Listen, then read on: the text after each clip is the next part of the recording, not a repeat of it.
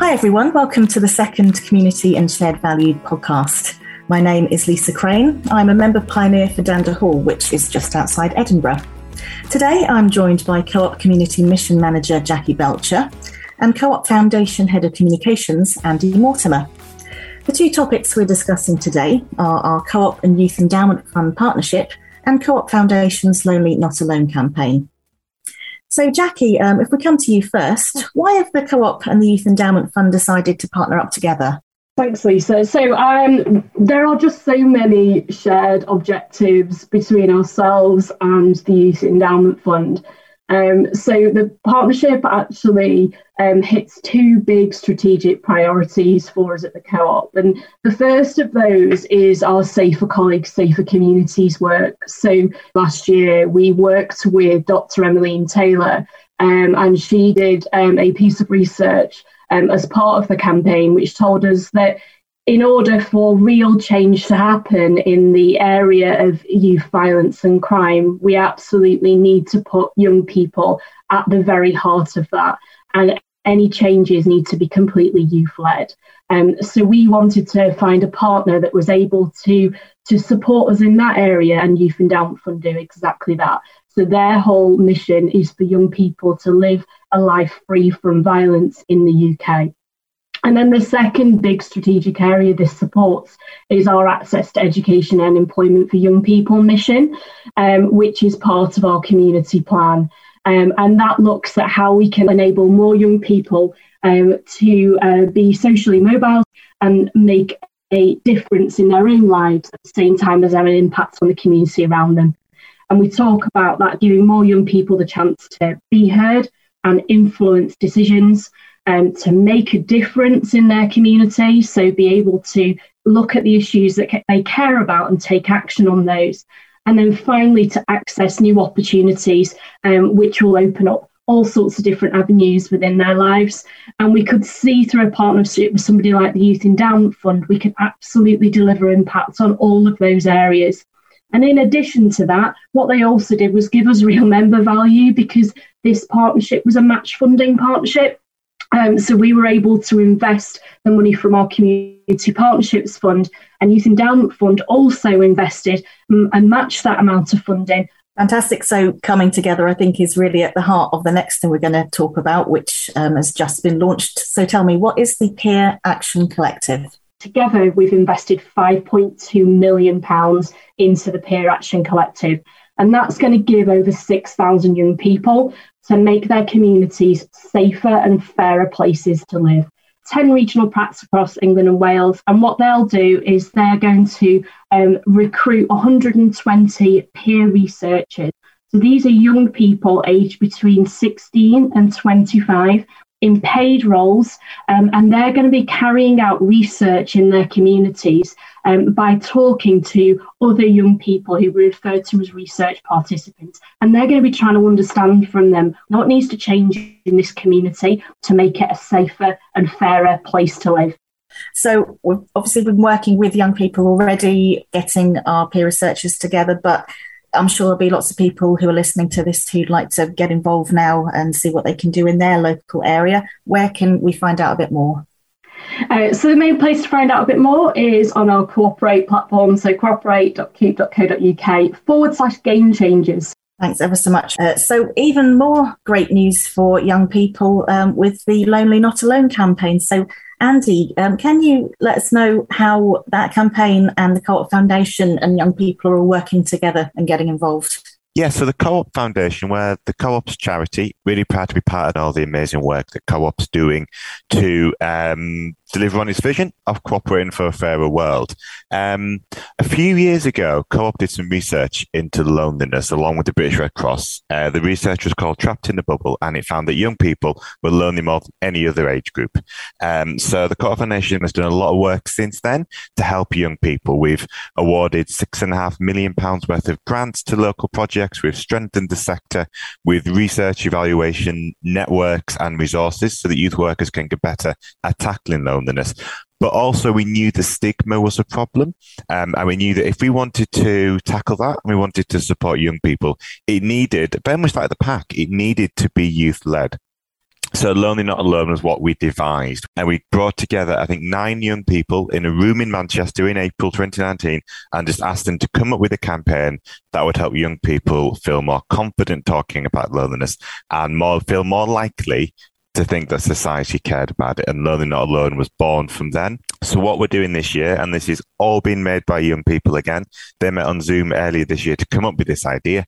They said that loneliness was like the night sky. It was dark and cold and empty, but we were all stars shining in that night sky, and we were all connected through shared experiences.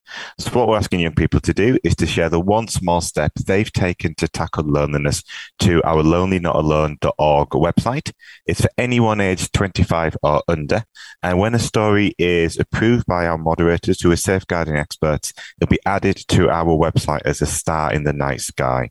And then any young person who wishes to go on the website can go on there, read stories about loneliness, maybe find new ways to tackle it for themselves, and also ways to help their friends as well. It's a wonderful, lovely campaign. We're so proud of all the young people who've made it. Oh, another thing I'm going to have to go away and look at as soon as I've finished speaking to you on here.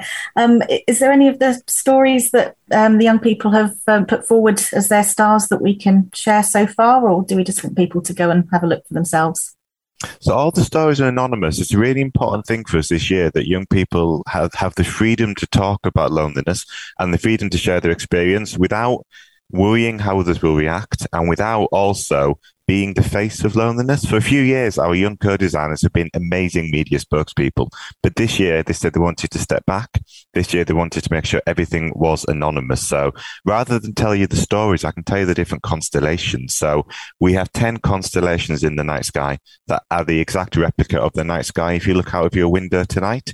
And those constellations we've changed from, say, Pegasus into our own constellations, which young people said were the reasons they might feel lonely. So we have a constellation for young people who feel different from their friends, and that's our trailblazing unicorn constellation.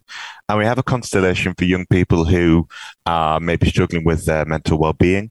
That's our hedgehog constellation. And one for young people who maybe haven't got the money to join in with others, and that's why they feel lonely. And that's our misunderstood sloth constellation. So I'd recommend going on there and having a look and reading these really brave, really honest and really authentic stories. A really key part of the campaign this year is that young people have a deep and meaningful experience with this Lonely Not Alone project.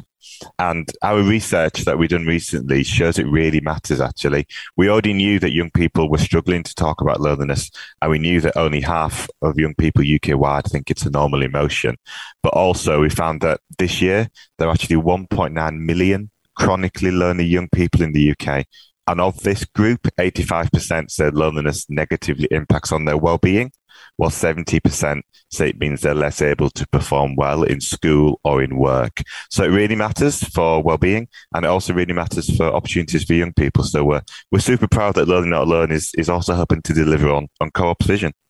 I guess thinking about it, I suppose I would think older people perhaps were traditionally lonely, and I wouldn't have particularly thought about young people being lonely. So from an adult's perspective, it's really interesting to see what issues that young people are facing, and like you say, the fact that they can do it anonymously and break through that stigma. That stigma shouldn't be there at all. We should all be inclusive and all be able to talk. So it sounds amazing that they can do that and have that space and know that it's theirs.